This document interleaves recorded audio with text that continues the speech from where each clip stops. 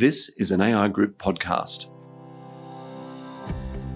In this podcast, we'll be discussing the most significant workplace relations issues of the month. This will be of interest to HR professionals and others trying to keep up to date with the many policy changes and debates and the latest Commission and court decisions impacting on the workplace. The full members-only report is available on our website at aigroup.com.au in the policy section under Workplace Relations Policy and Advocacy. With me today to discuss the key aspects of this latest report, I'm speaking with Stephen Smith, Head of National Workplace Relations at AI Group, and I'm Tony Melville, Head of AI Group's Communications Division. Now, Stephen, we're here today to discuss 5 issues. Firstly, penalty rates, labour hire, penalties for breaches of workplace laws, the ABCC, and annual wage review. And this will be out of date pretty quickly, potentially with the election on in the next week or so. But just before we get going, we've also got our peer conference on the 3rd and 4th of June. There's still places available to register for that. Yes, places are filling fast, but this will be an excellent conference with a lot of the major players in politics, the Commission, and a range of other areas to debate the big workplace relations policy issues of the day. So, which could be a very big suite of changes should the government change. Yes, absolutely. Okay, so we'll see what happens there in not too distant future. Now, just first of all, if we just go through these 5 issues over the next 10 minutes or so. Now, the first one is penalty rates, but it's actually within Labor's proposal to remove the ability of the Fair Work Commission to make changes to awards that are of benefit to businesses. What's the story there, Steve?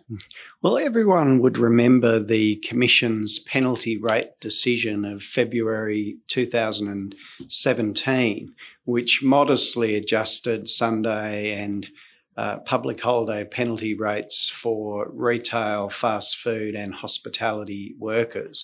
The Labor Party have a policy of overturning that decision, but the reason why it's so relevant to all employers is the legislation that Labor has proposed to overturn the penalty rate decision would stop the Fair Work Commission making any award variations in the future that would reduce the take-home pay of any employee, and they would retrospectively apply that to February 2017. There's probably 1,000 award variations that have occurred over the last couple of years, and a lot of those would be in doubt if this legislation went through. So we're talking massive back pay? There's an issue about back pay potentially, but also, we've had this massive 4-yearly review that's been going on for 5.5 years. There's lots of changes to clauses in all awards to deal with interpretation issues and so on that could potentially be challenged. So it really is a sweeping proposition. Okay, and that's hanging on the election outcome, of course. Now, the second issue of labour hire, it's partly hanging on the coming federal election, but it's also a Victorian government issue. So there's 2 aspects of that. The first is the Victorian labour hire licensing arrangements commencing operations. So what do businesses need to be aware of there? I think the first thing employers need to think about is this idea of labour hire is not restricted to what would ordinarily be seen as labour hire. The labour hire licensing scheme in Victoria, the one in Queensland, and the one that's on hold in South Australia have very broad conceptions of labour hire that bring in a vast array of contracting arrangements.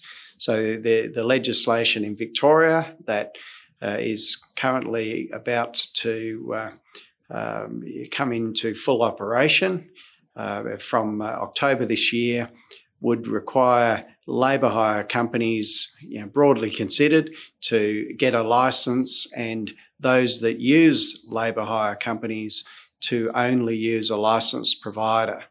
From April this year, licences can be applied for, but from October this year, employers or businesses will only be able to use a licensed provider. Okay. Well, just digging down into that, the breadth of it, as you say, I'm a manufacturer of some heavy equipment. It's pretty special heavy equipment, and I've got lots of people in my workplace that know how to service it.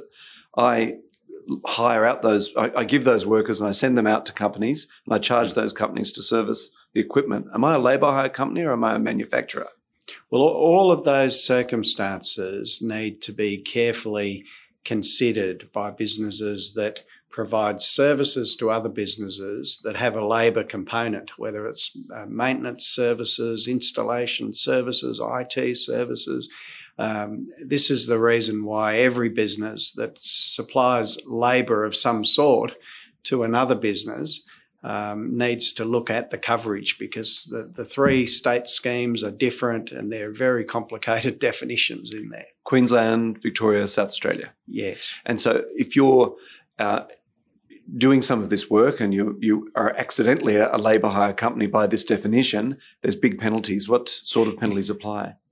Well, they differ in the three states, but in two of the states, criminal penalties for those that supply labour without a licence or use labour without a licence, including potential lengthy jail terms, as well as huge monetary penalties. But I suppose digging into a bit far, but what's behind it? Why do we need these laws? Why do the governments feel they need them? These laws have come out of a focus in a few sectors like the horticulture industry and others, where there has been a focus on a small number of parties that were not doing the right thing, and the governments have decided that they are going to regulate this area across all industries on the back of that. Okay. Well, that's one to keep an eye on as well, in terms of both now and post-election, if Labor got in, because they're talking about a national system, aren't they? But the Labor Party is talking about a national system across all industries, but the coalition current government came out and announced in principle support for a national labour hire licensing scheme for the horticulture industry, the meat processing industry, the contract cleaning industry and the security industry. So it seems we're destined to have a national labour hire licensing scheme regardless of who wins government on the 18th of May. Okay, right. Now, the third issue in this brief podcast, higher penalties for breaches of workplace laws. Now, this is one, again, that either side, no matter what happens in the election, are going to support. So it's the coalition's expressed in principle support for the Migrant Workers Task Force recommendation that higher penalties be implemented for employers who breach workplace laws. What's the story there, Steve? Yeah, the coalition have expressed support for higher penalties, but also criminal penalties and jail terms for employers who deliberately and systematically underpay their employees. Now, AI Group has consistently opposed criminal penalties for underpayments. Criminal penalties obviously would come with a lot of significant implications. They would operate as a deterrent to investment and employment. But even if you look at it from the point of view of workers, a criminal case is not going to deliver any back pay to an underpaid worker. And any civil case about back pay would be most likely put on hold until the criminal case against the manager or the director or whoever works its way through the courts. It's not a sound proposition in AI Group's view. So it's a bad idea for a number of other reasons as well, of course. What are they? The most important thing to keep in mind, I think, here is that the civil penalties for underpaying people under the Fair Work Act were increased by up to 20 times in 2017. And those higher penalties are only now starting to work their way through the courts. So the issue has been comprehensively addressed, and there isn't a need for further higher penalties when they've gone up by such a huge amount just very recently. Sounds reasonable. Okay, the fourth issue, Labor's proposal to abolish the ABCC, the Australian Building and Construction Commission, if it wins government. So we've been very supportive of the ABCC, and it's been in the news a lot with quite a number of decisions and penalties, often against the CFMEU recently. So what's the implications of that for the industry? Well, the implications of abolishing the ABCC are very serious. There is a blatant disregard by the CFMEU, or now the CFMMEU as it is, the maritime, with the amalgamation with the MUA. That union, as pointed out by judge after judge, blatantly disregards the workplace relations laws of the land and seems to have a business model of breaking the law and just simply treating the cost of the penalties as the cost of doing business. And there are a vast number of judgments, scathing judgments of leading judges talking about the unacceptable conduct of the CFMEU and the fact that it is not improving. We really need a tough regulator that is prepared and required to enforce the law against whoever breaks the law. So it's not just a matter of taking action against unions like the CFMEU. The ABCC prosecutes employers who break the law.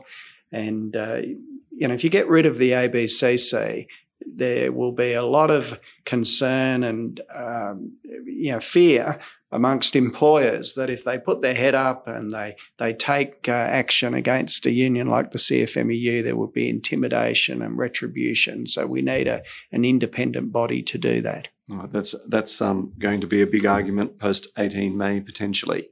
And the final issue, the annual wage review. What's AI Group proposing this year, and perhaps compared with 2018, how is it looking? Well, the final submissions in the annual wage review, or the final hearings rather, are on the 14th and 15th of May. After that, the expert panel of the Commission will adjourn and hand down their decision probably in the first few days of June. AI Group has proposed a 2% minimum wage increase. The ACTU is pushing for a 6% wage increase, which is obviously extremely excessive in the environment where we have very low inflation and, unacceptable productivity levels. So we'll see what the Commission determines this year. But last year they awarded a 3.5% increase, which again we thought was excessive, given that inflation is running at well below 2%. That's right. And for some of those industries, if, say, a Labor government came in, they're talking about removing or putting back weekend penalty rates and putting money back into the hands of workers anyway. Would that have any implications for this sort of thing, the argument? Perhaps the biggest issue as it relates to the minimum wage with Labor's policies is the policy that they have of a living wage, and that concept is usually regarded as a minimum wage that's 60% of the median earnings. Now, if that was to take place, the current minimum wage of about $720 would move up to about $800, so an $80 a week wage increase, which would surely have very negative employment effects. Okay, and that's all for now. We've been talking about the workplace relations issues of the month from the Significant Workplace Relations Issues Brief for AI Group members, which is at aigroup.com.au, and you'll have to log in as a member. I've been talking with Stephen Smith, Head of National Workplace Relations at AI Group. And that's all for now. See you next time.